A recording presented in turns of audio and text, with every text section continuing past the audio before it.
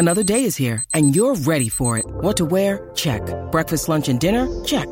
Planning for what's next and how to save for it? That's where Bank of America can help. For your financial to-dos, Bank of America has experts ready to help get you closer to your goals.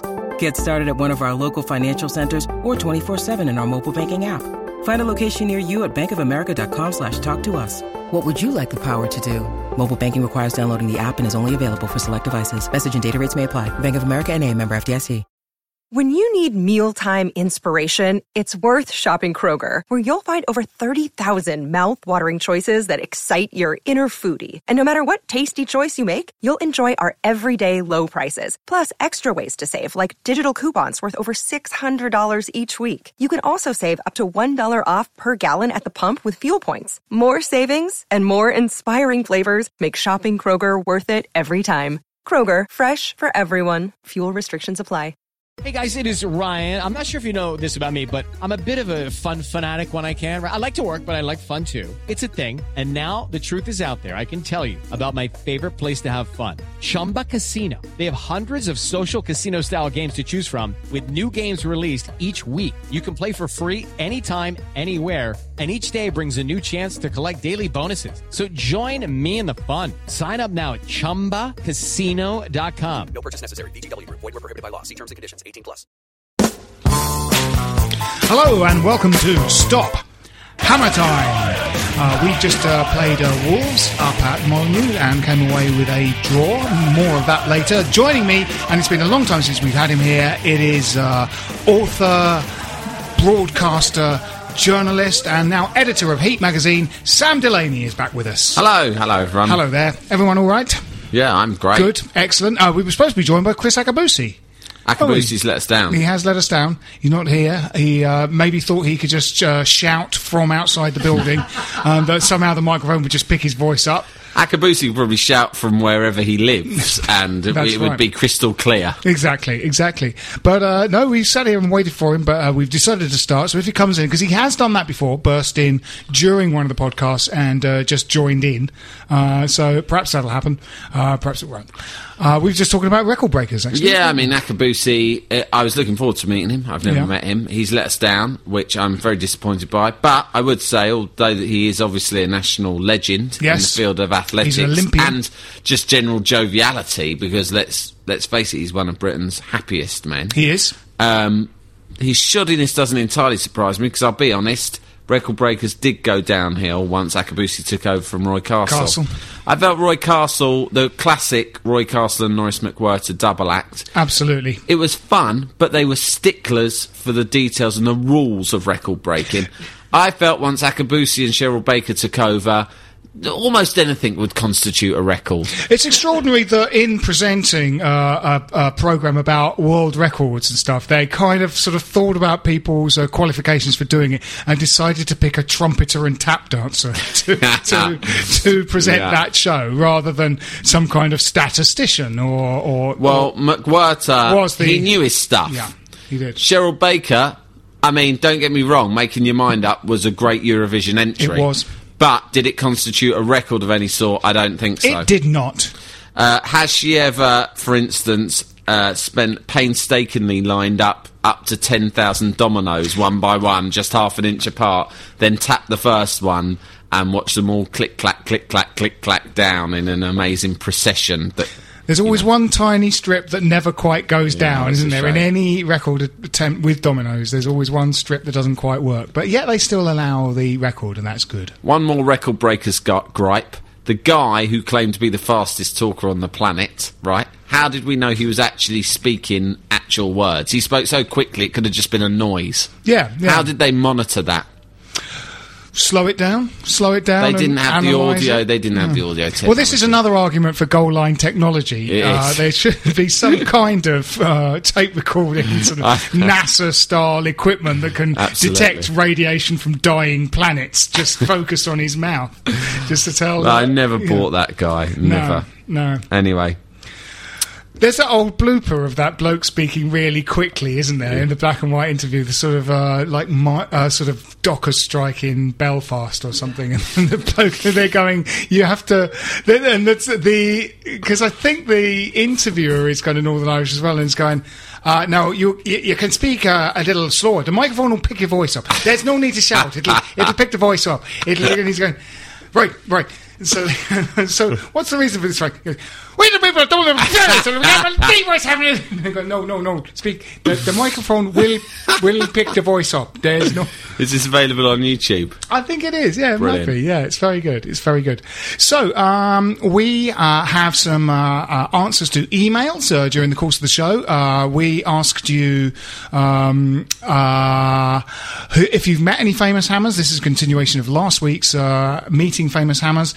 We also started a little strand on players' nicknames, because we were just talking earlier today when you used to have Julian the Terminator Dix, Martin Mad Dog Allen, Psycho David Cross, and those seem to have faded away slightly. And I remember we used to call Stuart Slater Biffer, which was an ironic nickname because he was so wee. Yeah, that was one of my favourites. Fortune's Always Hiding used to try and sort of get them going, because I think he used to call Julian Dix Biffer, as you know, Julian Biffer Dix, who had one anyway, as we know, the Terminator. But those are just a bit. Should there be any new ones, and can we think of any during the course of the show? So we'll be coming up with that, and also we'll be talking about the Wolves game, and we'll begin talking about it now. So, yes, obviously, infuriatingly, we scored a goal and had it disallowed at the end of the game in the dying seconds of the match. Yep. We won that game, but had the win taken away for us. Yeah, we were robbed. We were absolutely robbed. But, in the second half of that match, we had several chances to have finished them off. Yeah. We're very much becoming a second-half team under Grant, which is encouraging. Yes. Because traditionally, for the last two seasons, under Zola and under Kerbishley as well, we got off to flyers. And, the old story with us, especially at home, was that we would, we go in at half-time thinking we should have put the game to bed. Yeah. Much like Wolves should have at the weekend against us. And then second half, we blow it. I would rather it the other way round. I think anyone would rather have their team perform better in the second half, and Avram Grant seems to be proactive in tactical adjustments. Exactly, yeah. He's the first manager since Pardew who's been able to make changes within a game, and changes that quite clearly work. And there's a sort of not necessarily change of shape on Saturday, but somehow a kind of tactical change, and maybe he gave them a bit of a rocket. But that's so hard to imagine. I can't imagine what Grant does at half time. Comes in and just generally haunts them. Yeah, just stands there like Baron von Greenback from Danger Mouse. Si Baroni.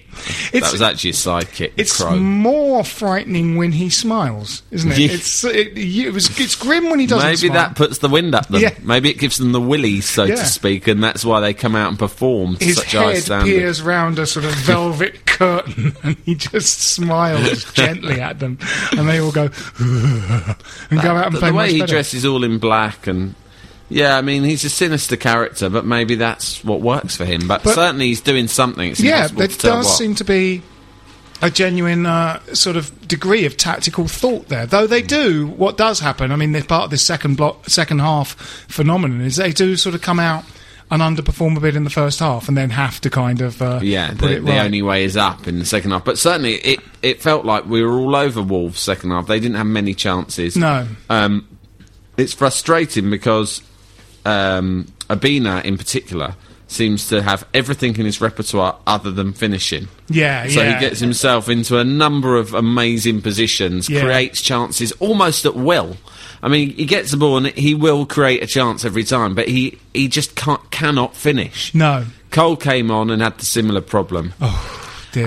And pick one. Pick one? He likes the woodwork, doesn't he? He generally likes to see if he can bounce the ball off the bar or the upright. Which in many ways is more of a precision skill than boring old goal scoring. Exactly, yeah. I mean, it takes more talent in many ways to pick out a crossbar than it does a massive gaping net. Yeah, he's really rising to the challenge. A purist of the game. He finds goals vulgar. Yeah, exactly, yeah. But he was he controlled the ball with his chest and put it in the goal, and the referee decided that he'd picked it up and thrown it in the goal like a shot putter. Tragic, but having said that, sorry to be philosophical about the whole thing, but we've gone up to Wolves. We've extended our unbeaten run, which is great for our confidence. It was a bit of an early season 6-pointer, and actually, a point is not bad. It's much more sickening for a Wolves fan, isn't it? Yeah. Mick McCarthy is in profile any way you look at him, isn't he? If you look at him straight on, he's still in profile. He defies. It's amazing. He defies geometry. Exactly. It's an extraordinary something. There's like a kind of hole. There's like a nexus in the fabric of the universe when you look at him, and you're suddenly looking at someone in like 5 dimensions. He reminds me a great deal of. Do you remember the kind of eagle character in the Muppets? Yes. That sort of eagle with the hook knife. What was his name? Sam. Yeah, Sam, the American Eagle. Yeah, he looks very much like him, but with a bizarre Yorkshire twang. Yeah. Holograms were based on Mick McCarthy. The idea that you could see someone in sort of a strange 3 dimensions whilst looking straight at My favourite thing about Mick McCarthy is the fact that he is one of those managers who insists on not only wearing shorts and football socks and football boots, but also shin guards on the touchline, as if he's actually going to come onto the pitch and play at any moment. That's still a possibility. Yeah, he obviously saw kind of a review about a manager about whom they said he kicks every ball and took it really literally and wants to run on the pitch. He'll start smearing himself in mud before the game as well, just to bring himself even more into the thick of the action. He gets in the bath with them after the game, despite the fact he hasn't really done anything. No. Very strange. He's also in the there's just now this axis of evil, isn't there, of football managers. Tony Pulis is in it, I think. McCarthy, Sam Allardyce, McCarthy is in it. They're the forces of conservatism. They are, exactly. Yeah, they are. And North Korea is in that axis. Kim Jong-un, the new guy who's taken over in North Korea, is very much in the same pack. Simon Cowell. Pulis. Simon Cowell's in it. You got your your Cowell, your Pulis, your Allardyce, and your McCarthy. Exactly. Yeah.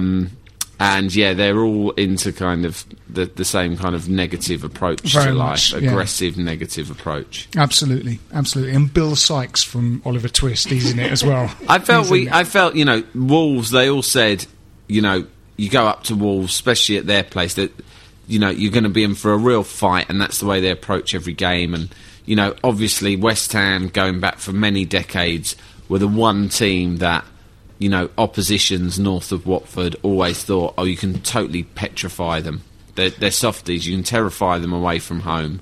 And Wolves, of all teams this season, with a reputation they've fast established, you would have thought we'd cave in. But there is something about this Avram Grant team, which again completely defies everything you would assume about Avram Grant's character. That has a real steel to them. That's right. There's a steeliness to this team.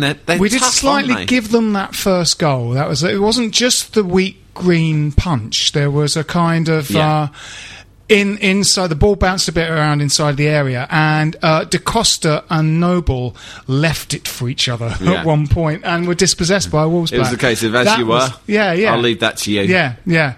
And one of those two could have whacked it into the stand, and that goal wouldn't have been scored. And it was, the green punch was a bit weak, but what I mean though is that we didn't get out fought. They didn't intimidate us. They didn't kind of provoke us or anything like that. Well, I think there's certain. I mean, getting a proper right back has really shored that defence up. It's absolutely. It's like a 4-man defence now. Matthew Upson wasn't playing because it was a religious holiday, Martin Luther King Day. I don't know what day it was. It was a half-day closing. He's very serious about that sort of thing. So I think we should respect that. Absolutely, I respect his opinions of not wanting to play. I thought he was a Scientologist, Matthew Upson. Though. Oh, really? Yeah, I think he may be. But anyway, I think that Tom Cruise's birthday. I think he was invited to that. Quite possibly. Yeah. We've had some tweets now. We were discussing, as I mentioned earlier, nicknames for players and the fact that those seem to have disappeared. We've got a few tweets. Dave Goodger has said Carlton, barn door, banjo, Cole. bit wordy. It is. Doesn't trip off the tongue. Yep. Avram, Uncle Avi Grant. I'm all behind that. I think everyone's calling him Uncle Avram. I think Jim does. I like Uncle Avram because he's a bit like Uncle Fester. Uncle Fester, yeah, is, it's Uncle Avram. That's the Freddie Pickian, the picker, the pickmeister. Kieran Glassknees Dyer. I think a substitute Kieran Dyer would be quite a good nickname. I've got a favourite from this list that's come from Dave Goodger, and it's Rita Olunga. Oh, nice. I like an unambitious nickname. You know, one that's just a little bit like your actual name. I think that's funny. Oh, I'm not going to remember this now, but there was a spell of feminising because George McCartney was called Linda McCartney, Rita Ilunga, and there was a little spell of feminising. There was. Nicknames for who West was Ham it? It was players. called Sharon. Was it Alan Dickens? I think Alan Dickens was known as Sharon. Was it Alan Dickens? Yeah, it might. Definitely, someone was known as Sharon. I think it was Dickens, but I'm sure some listeners will be in touch to verify or contradict me. If you want to contradict Sam, and I know it's a very popular pursuit, do so at hammertime@playbackmedia.co.uk, hammertime@playbackmedia.co.uk. You can get all our links to Facebook, Twitter and iTunes by simply keying in westhampodcast.com or punching the requisite cards to put in your IBM mainframe computer, if you still have one. You have to punch the cards /$, whatever that ASCII code was in the 70s. But generally speaking, westhampodcast.com will get you where you want to go. Or follow us at Twitter on twitter.com/westhampodcast, as indeed Greg Jones, Dave Farmington, G. Goodwin and Edith May, amongst others, have done so. Or there's our iPhone app. Sam, have you got this app? I do, actually, yeah. I have an old-fashioned telephone with that top bit that you pick up and hold against one ear and a candlestick. Yes. Hello, Worthing 465. That's right. Stoke Newington 423. Is that Mr. Phipps the Butcher? bit.ly/West Ham app is how you get there. Now, I've got some... Yes, here's some nicknames. Graham Halliday has come in with some. Kieran... This is good. Kieran the Infirminator. Good. That's nice. Benny McCarthy, he feels, should be called Hamburglar.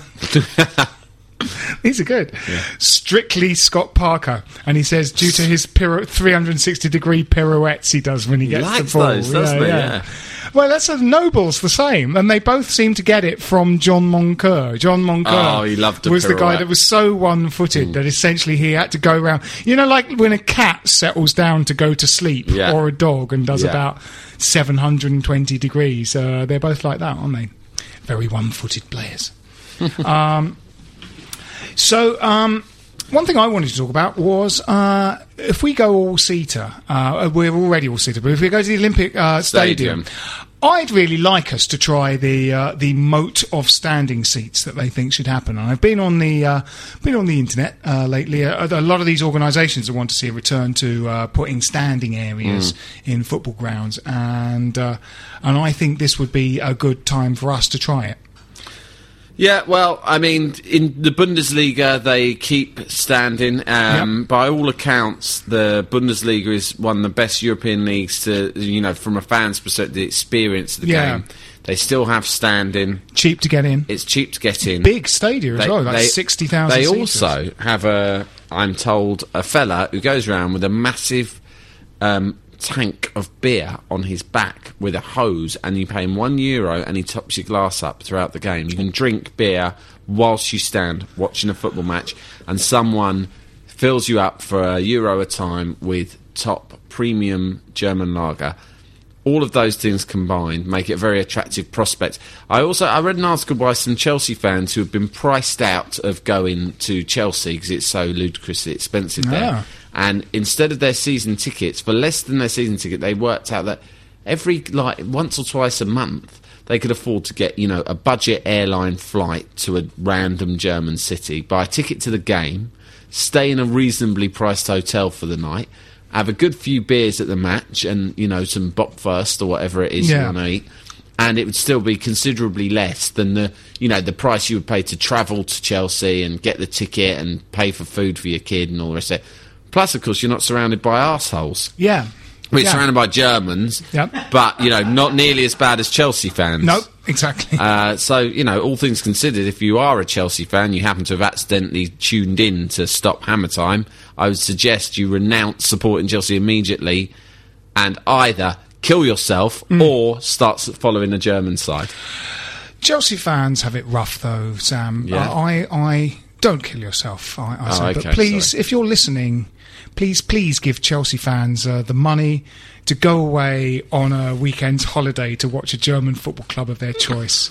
Just... Wolfsburg, Schalke, whoever you feel inclined to view. Yes, exactly. My friend goes to watch Eintracht Frankfurt and says great, really good sort of atmosphere. But that's exactly right, yes. They let them drink in the ground, they let them stand up, because that's what mature adults can do. Yeah, exactly. And that could be the problem with introducing that kind of thing to English football. Exactly. Manchester City, as a punitive measure against Manchester United fans, have withdrawn part of their part of their ticket allocation. Sorry, not season ticket. Part of their away ticket allocation to the game because they have the audacity to stand up for much of the game. Who the Manchester United fans visiting Manchester City? They're going to cut down their allocation because they have the audacity to stand up. During the game, you just go, does anyone actually like football that runs football now? Yeah, absolutely. The thing is, right, I don't even smoke, right? I don't smoke, but it comes to something where you're standing outside at a football match. You can't drink, you can't smoke, you can't swear, you can't stand, Yeah. They're going to stop you from even smiling soon. Exactly. I don't know. Cameron's Britain. Yes. Very Nazis. So Kieran Glass-Knees-Dyer, I've got. That's another one. That says from Dave... Danny the Gob Gabidon. Danny the Gob Gabidon? Yeah, I'm not so keen on that. Like I say, I like an unimaginative one. I really hope... Sorry to go back to Alan Dickens, but the more I think about Alan Dickens being called Sharon, the more sure I am about it. Yeah. And I also just think there's something lovely and bizarre and surreal about calling him Sharon. And also, he was a player of the 80s, and the name Sharon has such an 80s ring to it. It seems perfect. My favourite all-time player nickname, which wasn't a West Ham player, if we're going to go off West Ham, was Terry Dogboy Phelan. Do you remember Terry Phelan? He was a hell of a player. He was a fullback for Manchester City in the Republic of Ireland. I think he also played for Wimbledon. There was in one a of those Phelan great at Liverpool, wasn't there? It wasn't him. No, not him. City. But Terry Phelan, he was a stocky mixed race lad. Yeah. And he played for Wimbledon, then City, and he was great for Republic of Ireland as well. But he looked like a pit bull terrier. He was stocky, and he had a kind of a Mike Tyson neck, and he was called Dog Boy. And I think that's a hell of a nickname. Yeah. And I remember that there was also a guy called Andy Dibble who played in goal for Man City, and his nickname was Andy Officer Dibble. Yeah, actually, brilliant. Those are two, Hand it to the Man City fans. They knew how to dream up a nickname. Jan Drew Taylor has come in. Nigel the Relegator Quasi. Yeah, very good. Very nice. Very nice. Matt Mute Upson is that reflects what I've said about him. Yeah. He's not much Keeps of his mouth shut. much of a talker. Pablo Barrera is one. Yeah, it's just a shame we don't seem to pick him very much to play. Yeah, I think he's like an old-fashioned luxury player, Barrera, from what I've seen of him. Yeah. Is that, it's worrying because Dyer seems to be an integral part of the team now, and a lot of our attacks come through Dyer when he plays. When he doesn't play, you kind of think, well, can Barrera perform that kind of an all-round game? Well, he's nervous about dropping Boa Morte, isn't he? Because I think Boa Morte's sort of combative qualities are attractive. And I think we sort of said this last week in a way, that I think he's got to sort of have the courage to say there's enough steel in Parker and Noble to be the kind of the midfield sort of hub, and because two's normally enough for a kind of steely midfield pairing. If you just you sort of want hard men to entirely populate your midfield. I think it feels a bit negative, and it sort of seems that the courageous thing is if Dyer can actually play a full game, which sort of seems unlikely, or is sort of fit enough to start. The courageous thing would be Noble, Parker, Barrera, and Dyer. You know? I don't know really enough about Barrera yet. I haven't seen lots of him because he hasn't played that much, has he? No, but I kind of get the impression from him. He's not a big lad. And he's extremely tricky going forward, but it's like that old-fashioned winger that you don't get in many teams anymore. Nowadays, everyone has to be like bloody Dirk Kuyt, you know, you're kind of a wide player, but you're supposed to be an attacker, but your main focus is on tackling people, you know? So everyone's a fullback. So, and Barrera seems like an old-fashioned luxury player who's just there to do step-overs and what have you. Dyer, when he's fit and at his best, seems to be able to do both. Because Dyer actually started off as a right back, I think. That's right. He was a defender. So he can do it.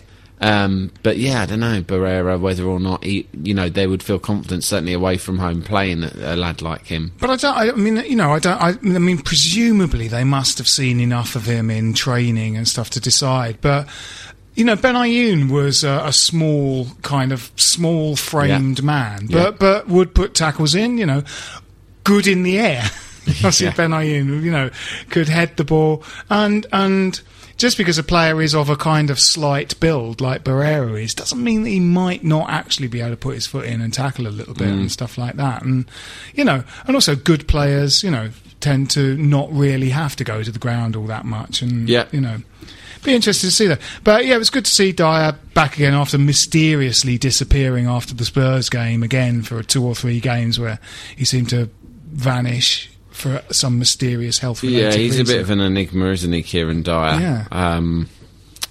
We get the odd story in about Kieran Dyer at Heat Magazine. I'm not going to go into it, but I think, he's a mystery. He's a mystery. I think he's a fantastic player, and I think that if we got a whole season out of him, I know you've spoken about that recently on the podcast, if you get a whole season out of Kieran Dyer, it could be the real difference between 5 or 6 places in the league. I think, off the bench or starting. I mean, he is a kind of if he ever sort of comes back and has a kind of sort of an Indian summer of his career, he could be fantastic for us. And that first period against Spurs, he was really everywhere. He's able to kind of command the ball, find the ball, get in positions where he's passed to, and those are all 3 different ways of saying the same thing.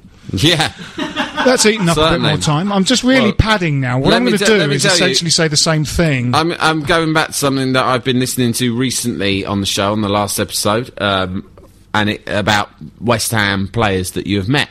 Well, I've been lucky over the years, partly just through fluke, partly through, my journalistic pursuits, to have met several West Ham players. And obviously the team that is dearest to my heart and the one that kind of, forged the greatest memories of following West Ham was, of course, the great Matty Holmes team of the early... No, it wasn't. It was the 1986 team that finished 3rd. And I started going through it when I was listening to the last podcast. Matty Holmes. I realised... Well, Matty Holmes is a great player, but it wasn't a great team. But the 1985-86 team, the classic lineup of it, right? I went through it and I realised one by one I had met the majority of the players. Wow. So now I've become obsessed with the ones I haven't met and how I can go about trying to meet them. Brian Deere? Phil Parks. Yes. I was actually, ironically, at a QPR game. I've got a brother who's a QPR fan. Yes. And we were in a hospitality area, and Phil Parks, the Judas that he is, now works in a hospitality capacity for QPR on match days.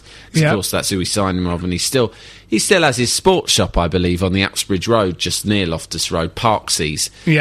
So he works there, so I met him there. They were having some kind of cheese and wine event before a game that I was lucky to get myself into, and I met Phil Parks then. Ray Stewart, haven't met him. Greatest penalty taker of all time. Greatest penalty taker in the world ever. I think everyone would agree on that. Ray Stewart, if you're listening, we need to get you involved. George Paris I met on a train when I was a student on the way to Brighton. He was playing for Brighton and Hove Albion, and I was at Sussex University down the south coast. I was with my girlfriend I'd just started going out with at the time, and I think I was supposed to be impressing her by acting cool or being romantic with her, whereas in fact I became preoccupied with the fact that an obscure West Ham left-back was sat a few seats away, and I bothered her all the way through saying, I really want to go and talk to that guy, he's like legendary at West Ham, and in the end I did, and we got on like a house on fire. She didn't seem very impressed. No. Tony Gale, very charismatic character. I've met him. Yeah, fantastically charismatic, hilarious man. I met him. Mark Ward I became actually quite friendly with a couple of years ago, to the extent that when he was in prison we were pen pals. Wow. Genuine true story. Fantastic. Mark Ward went conjugal visit? We lobbied hard for that, but the governor was an absolute nightmare. Oh, no. So, in fact, what happened was... Were you smuggled inside a cake? No, I did visit him. I don't know if you're familiar with that scene in Midnight Express. I pushed my breast up to the glass screen just to titillate him while he pleasured himself. Wardy would have loved that. Well, Wardy, I mean, I thought to myself... Knowing Wardy as I don't, he would have loved that. You've done so much for us West Ham fans with your aggressive and direct wing play in the mid-'80s. The least I can do for you is press my man boob up to the glass partition. Absolutely. And, you just download that to the old memory bank for when you're in your cell later. It's the least I can do.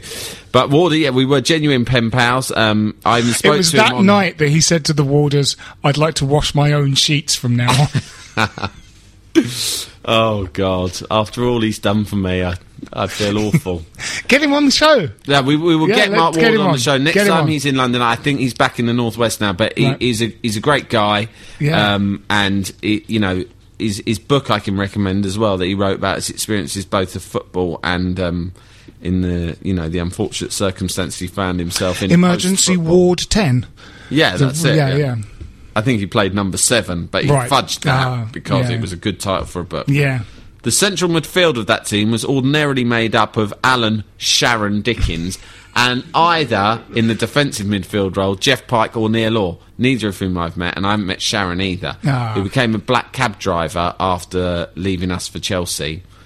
I don't know what he's up to nowadays, but it'd be great if we could get him on the show to talk about those times and about his cabbying days, which no doubt are littered with hilarious anecdotes, but also to confirm the Sharon nickname. Yes.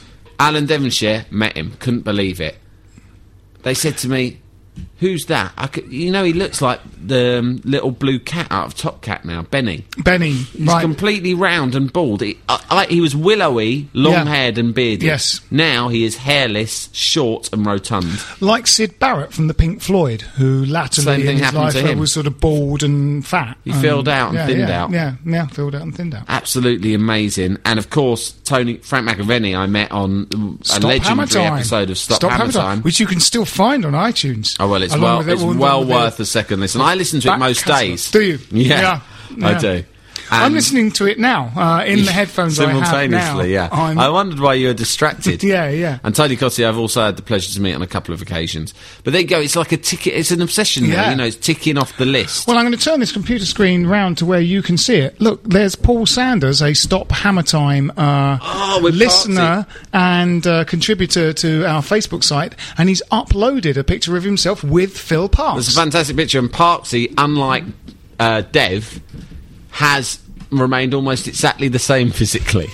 That's precisely how he looked when at the point of retirement. Poor old Parksy, he's probably the best keeper. I mean, I would say it's between him and Ludo. Although, I'm relatively young. I'm 35, but in my lifetime, those were the two best keepers I saw play for West Ham. I think so. But poor old Parksy, towards the end, his knees had gone, hadn't they? And I think they used to... George Parris's main job was to push Parksy over when there was a shot on goal because he was unable to actually dive of his own accord. So George Parris was picked just to push Parksy over. He'd go, "Push me left," and Parris would just push him over to sort of make it look like he was diving for the ball. Yeah. It's like that West End play War Horse where they had that massive puppet of a horse that several people moved around the stage. Yeah, that's basically what happened to Parks for a good 3 years before we managed to sign but, that in itself is testament to how poor Tom McAllister was, and let alone Alan McKnight as a stand-in. Yes, Alan McKnight was a particularly poor keeper. Bernard Lama we had. We like Bernard Lama. He smokes marijuana. Yeah. He was a great keeper. He was good, yeah. He was always very alarming when the ball was on the ground and he decided to try and take it past two of the advancing strikers of the other team, because we were not actually playing all that well. The thing is, he took over at a time when London had been flooded by the new, stronger strain of artificially produced marijuana, skunk. That's right. Okay, and that was the problem. That was the real problem. Before that, he'd been in France. There was a lot of Moroccan hashish available, which was more of a milder vibe. Yeah. Once skunk kicked in, thought he was Diego Maradona. He thought he could go around 6 players in the box. It was always very suspicious when they threw those kind of branded Lucozade water bottles onto the pitch, and the bottom of his was on fire. I always thought that was a kind of and he was just seemed to be chillum breathing deeply from it rather than actually drinking from it. Yeah. Very strange, very strange. I've got a story here, an email from Andrew Parsliff. And this is an interesting strand. What he's heading towards saying is, have any of your listeners bought strange items into Upton Park? That's a brilliant question. It is a good question. I'm a lifelong Hammers fan, he says, having seen my first game when Brian Deere scored 5. Amazing. Yeah. In the early 80s, I was working for a music management company looking after the business affairs of diverse bands. I was the accountant. My boss advised me that he had just secured an agreement with an American merchandising company, but didn't tell me the details.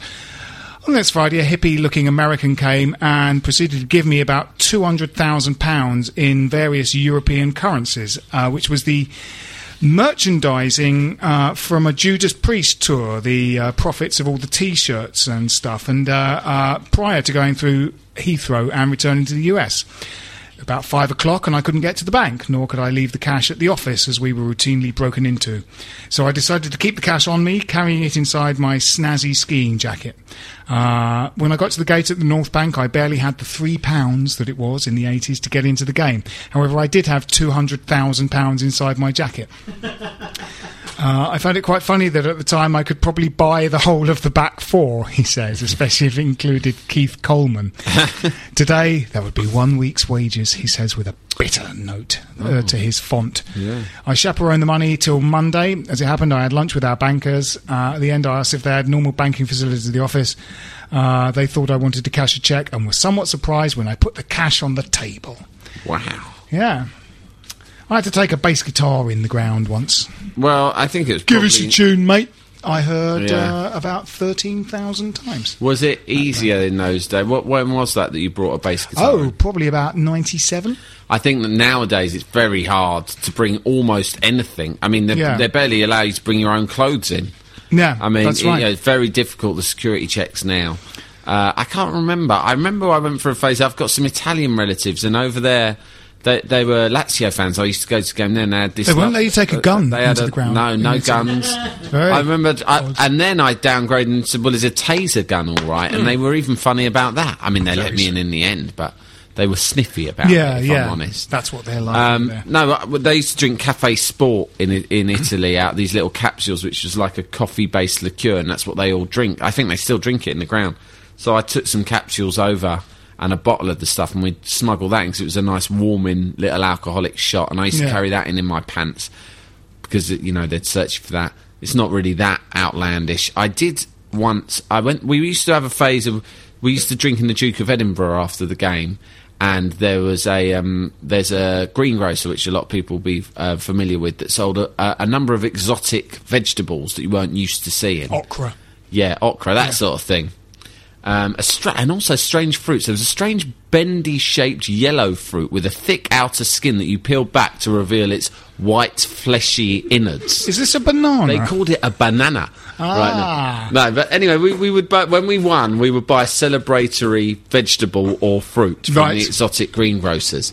And in the end, after a particularly good season, I think it might have been that season when we had Berkovic in midfield and John Hartson on fire up front and Trevor Sinclair in the team also. 97, 98. We kept winning all the time, so we ran out of comedy vegetables. So then we upgraded to the Halal Butcher, and we would buy it was like a strange tradition. We would buy a celebratory meat product. A halal I bought a massive halal liver to celebrate a victory over Tottenham once. But on the train, things became boisterous, and someone grabbed the liver off of me, and it got thrown about the carriage, and it was unsightly, and that was why I gave up buying foodstuffs to celebrate victories. It seems so juvenile now. Pete Ward, who sometimes does this podcast, if we lose, buys a hot dog. As this kind of flagellatory punishment and artery-thickening kind of... Yeah, sort of... I'll teach myself to support West Ham. Yeah, exactly. I'll eat this disgusting food stuff. He's now 28 stone. Yeah. That story had a sad ending. John Pope met Dev. He says, met the great Alan Devonshire. Been waiting to meet him for a long time, and he purchased a T-shirt, kind of a retro T-shirt, I guess, with the great man's face, sort of circa 70s, with the long hair and the tash, hoping to get him to autograph it, which he did. As he said, as he looked at the T-shirt and said, "Wait a minute, that's me." To which Tom Pope replied, "I know." And Dev then said, "Fuck me, I ain't getting a penny for that." So he gave him the email address of the company he got it from, and he was delighted. He took it all in good fun and was an absolute gentleman, a really nice man, as you'd expect. Also, back in the 70s, whenever we were at home, we used to spend most Friday nights at the Room at the Top in Ilford. The Room at the Top must be the name of a place in Ilford. In the company of Keith Coleman and Keith Robson. Two nice blokes. But could they drink? He says it's a rhetorical question. Yeah. I'm guessing the answer what is he means yes. is that they could drink. They could a lot. drink. Okay, exactly. Yeah. It's a literary device. Yeah. He's used rhetoric to make that point. Okay. Not a press man in sight. Happy days. And that's true, because if there was if you did go out for a relaxing drink with another footballer, a tabloid paper would be there going, footballer has drink. Yeah, I know. In those days, if you wanted to go out and pursue the simple pleasures of a young, rich, successful footballer, such as binge drinking, drug abuse, violence, pyramids of champagne glasses, huge. Being prostitution, soliciting prostitution, rape, all the things that modern footballers enjoy to do in their spare time when they unwind, right? And just the intrusive press keep reporting on it, and it just makes me sick, because it's really taken the old-fashioned Corinthian spirit out of football, hasn't it? Exactly. Poor old Kieran Dyer now has to play football quite a lot since he's regained his health, and that's eating into his... Why? I'll tell you why. Murdoch. Exactly. Murdoch's making Kieran Dyer play football for those bastards in the media pulling the strings. His relaxing, spit-roasting... I just want to go out, have fairly aggressive sex with some, 9 or 10 some other women who have been and forced one woman into the country against their will. Exactly. Cheryl Cole. We've got to wind it up on that note. On that probably bombshell. For the best. I think we probably do. Incidentally, that wasn't in relation to any specific footballer, named or unnamed, during this podcast. Exactly. It was just a general surmising of the ludicrous world footballers live in. We've taken an amalgam of players and created a fictional footballer out of all of them. Yeah. Let's call him Dave Hendry. Yeah. He'd be in that comic strip that's in The Sun. Yeah, he's a The character. football manager. Yeah. So we're playing Newcastle the weekend. Score, prediction. I think we're going to turn them over 2-0. I don't think they're a very good team. They had one massive result at the beginning of the season over Villa, didn't they? Which made us feel little, because Villa had turned us over with ease. Yes, And then the following week, they beat them 6-0. Yes. But they've got a lot of Premier League has-beens in their side. Yeah.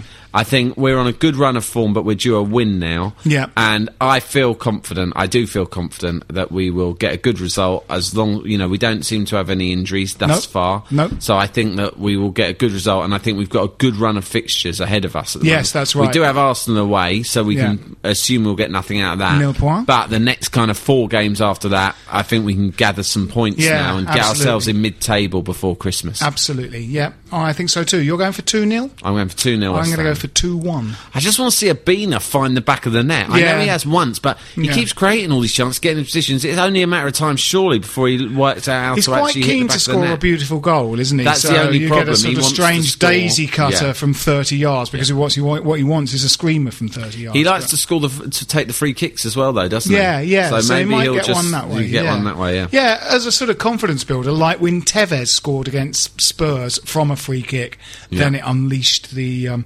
actual, in real terms, trickle of goals that followed. But I was particularly taken. I mean, I've been to less games than I usually would have by this time of the season, because I've been away a lot. But I was particularly taken by Don Perretta's assertion on a recent podcast that Obina, and Don does not say things loosely. He does not say them with prior consideration. He won't say them unless he's got total conviction. Exactly. And I was very taken by the idea that Obina was the best signing since Paolo Di Canio, which was over 10 years ago. Interesting, yeah. Very, very, he's right. He could become a bit of a cult hero, I think. Let's judge for ourselves solely on the basis of Obina's performance against Newcastle on Saturday. Let's do that. Yeah. Let's do that. All right, this has been Stop Hammer Time with me this week, and it's wonderful to have him back. Sam Delaney. It's been a pleasure. And my name's Phil Whelan. See you around. Come on, you Irons. This is a Playback Media production. Get all the associated links for this podcast at westhampodcast.com. If you'd like to sponsor or advertise on this podcast, please call our marketing partners Sports Revolution on 0207 580 2850 or drop them a line at info@sportsrevolution.co.uk. Sports Social Podcast Network. It is Ryan here, and I have a question for you. What do you do when you win? Like, are you a fist pumper, a woohooer, a hand clapper, a high fiver? I kind of like the high five, but if you want to hone in on those winning moves, check out Chumba Casino. At ChumbaCasino.com, choose from hundreds of social casino-style games for your chance to redeem serious cash prizes. There are new game releases weekly, plus free daily bonuses, so don't wait. Start having the most fun ever at ChumbaCasino.com. No purchase necessary. VGW Group. Void where prohibited by law. See terms and conditions. 18+.